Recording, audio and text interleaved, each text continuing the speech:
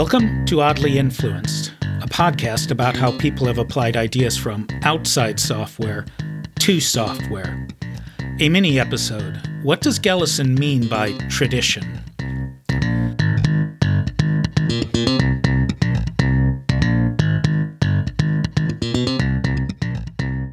How do you know if you're part of a tradition? In Image and Logic, Galison says traditions depend on the continuity over time of three things: skills and technology, people, and standards of evidence. I'll start with the continuity of skills and technology using an interesting example from the logic tradition of particle physics. Radar works by bouncing microwaves off of distant objects. However, the radar operator is typically only interested in moving objects, like enemy airplanes. In the early years of World War II, the stationary objects occupied too much of the operator's attention. It was hard to see the moving objects against the background. So people invented the delay line. That was a physical device that would, roughly speaking, contain a snapshot of the previous radar image long enough for the next image to bounce back. Then the old image would be electronically subtracted from the new, eliminating what stayed constant, so moving objects would stand out. The physical mechanism was a pulsing crystal that propagated a wave through mercury, relatively slowly, until it reached another crystal that would decode the signal. After the war, that same technology was used to build the very first computer memories. You could store data indefinitely by routing the signal from the end of the line back to the beginning. People quickly invented variant delay lines that used different, more tractable materials. One transmitted an acoustic signal down a nickel wire. That technology was adopted by particle physicists. I'm not clear about the details, but I think it works something like this. A Geiger counter counts a spark created by a particle. That counting happens immediately. Meanwhile, the spark can cause a vibration at some point in a delay line. That vibration travels down the wire to the detector at the end. The time between the immediate detection and the delay line detection lets you calculate where the spark hit on the wire. Whereas before the logic tradition, see episode 8, could only count, now it could locate the position in one dimension, catching up a bit on the image tradition, which worked in 3 dimensions. Now experimenters could start to think of a grid of delay lines to expand the idea into 2 dimensions. This approach kept being worked on and worked on and worked on over a period of 40 years in ever more complex detectors until that tradition culminated in the time projection chamber, which used a wildly different implementation that could draw 3-dimensional particle tracks. But the required skills and technology could be traced back to endless incremental improvements to World War II delay lines. I think that's cool. That's an example of a successful long-term lineage of skills and technology. But the situation isn't always so rosy. For example, cloud chambers required extremely clean optical quality glass walls. Early bubble chamber workers spent a lot of effort building similarly pristine chambers before people noticed that it was not in fact required. Bubble chambers worked fine with dirty metal walls. That reminds me of a tweet by @MadeInCosmos. Traditions are like old code bases. Half of it is critical infrastructure, and the other half are workarounds for ancient problems that no longer exist, and you can never tell which half is which. That is, you're not part of a tradition until a lot of what you do unquestioningly. You do it because that's what people like you do. That makes sense as a career strategy. A tradition contains enough old habits that the person who obsesses over them may never get around to doing anything new. I once read a Foundations of Mathematics book defending its topic against the apparently common opinion that studying things like what is a valid proof just gets in the way of actually doing math. So foundations were something only mathematicians too old to be productive should care about. Please keep any comments about old programmers doing podcasts to yourself. All that suggests challenges to a tradition will typically be resisted, whether they come from the outside or from particularly pig-headed insiders who decide to go the revolutionary route. Resistance to change is a problem when a tradition is too strong, but, except for scattered exceptions, I don't think that's much of an issue for us. I'll worry about traditions being too strong once we have some. Technology exists as hardware or something similarly concrete. In theory, you can pick up an instruction manual, learn the technology, and use it, learning the related skills from scratch. But that's really hard. In practice, skills get passed down by people. People are the carriers of tradition. That is, it matters that so many Haskell people have been working on it for approximately ever. They have established a solid tradition. Moreover, because Haskell is so tied into academia, its programming subculture can piggyback on what's called an academic genealogy.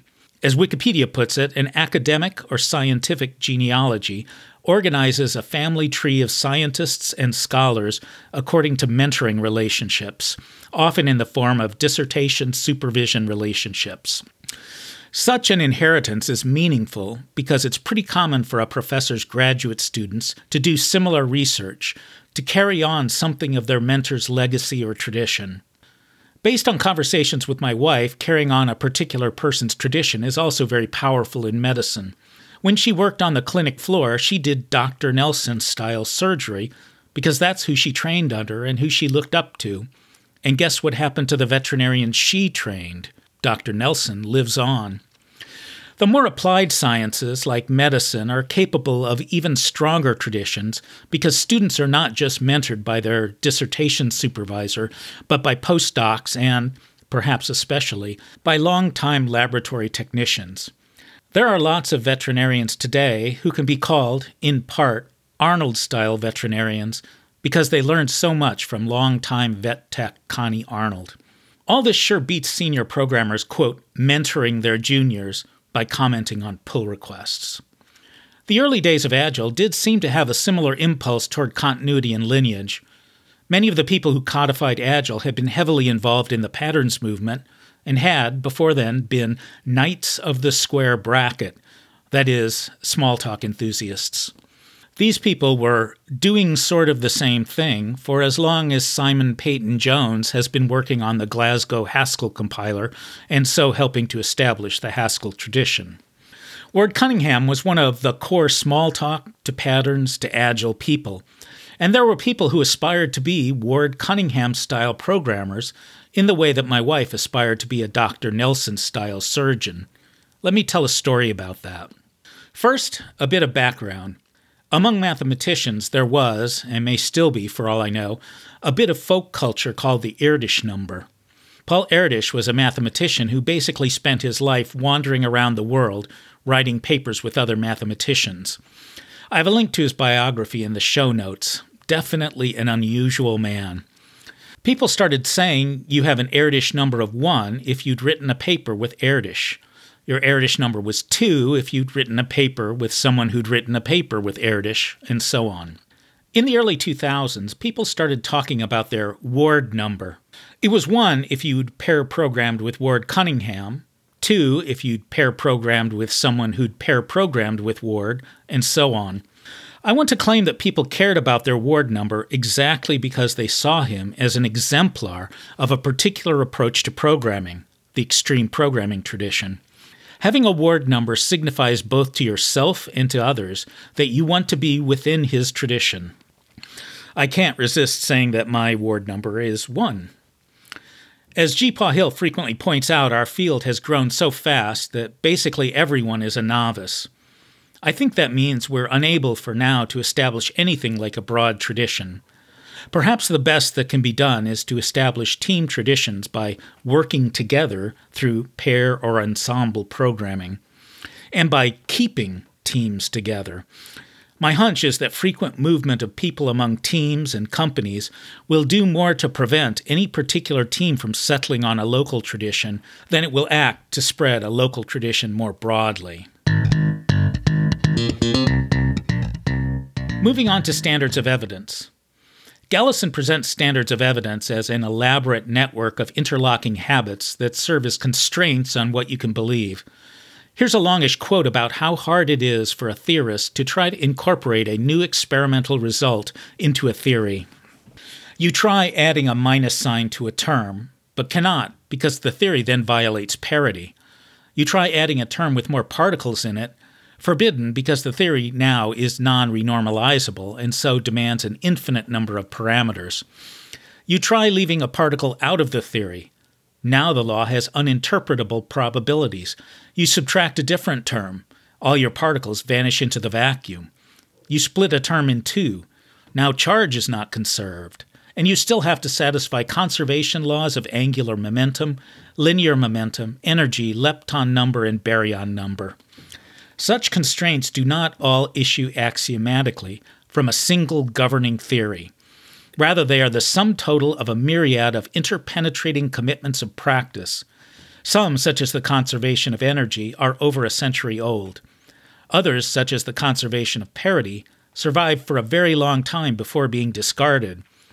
And yet others, such as the demand for naturalness, have their origin in more recent memory. Taken together, the superposition of such constraints makes some phenomena virtually impossible to posit, and others, such as black holes, almost impossible to avoid." End quote. What's the result of those constraints? Here's another quote. In the 1970s, two experimental collaborations from atomic physics used reactions in bismuth to argue that the much-celebrated neutral currents of Weinberg, Solomon, and Glashow did not exist. In fairly short order, theorists began treating the experimental results as mistakes, even without an account of the details why. The experimental results couldn't be accommodated. They broke so many constraints, violated so much of the tradition, that the theorists had no choice but to reject them, not unless they were willing to risk a revolution. I'm the sort of person who's always been described as having a problem with authority, so I'm always happy to follow and amplify revolutionaries who reject constraints like tests should be automated, or, if that's impossible, manual testers should follow a strict script, or total cost of change will be huge unless you get the requirements correct up front. Galison's book suggests two things to people like me.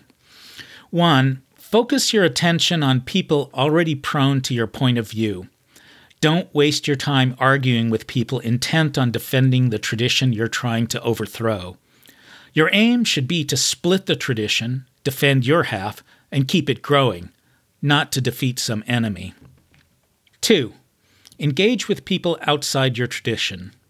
If you're a renegade theorist physicist, work especially closely with experimentalists who are happily chugging along in their own tradition. This advice helps me understand a fantastic blunder I made in 2003. I was involved with two renegade traditions then, context-driven testing and Agile. I thought they naturally fit together like peanut butter and chocolate. So I organized a week-long workshop called Agile Fusion. It was a disaster, and I now think a problem was trying to mix two groups with different sorts of rages against two different machines. Agile did successfully incorporate testers, mostly, but that happened not because of us context-driven testers. It happened because of already started collaborations with people who wanted to do testing rather than fix testing. Witness Lisa Crispin and Janet Gregory's work then and now. As Lisa Crispin responded when I asked if it was okay to make the above claim, quote, "For me, XP was a revelation of how we could build quality in together. All about people and testing. Nobody was asking for testers, but I knew we should be part of the team. I admire her attitude, the person from a different tradition pitching in to help a tradition still finding its feet." Thank you for listening.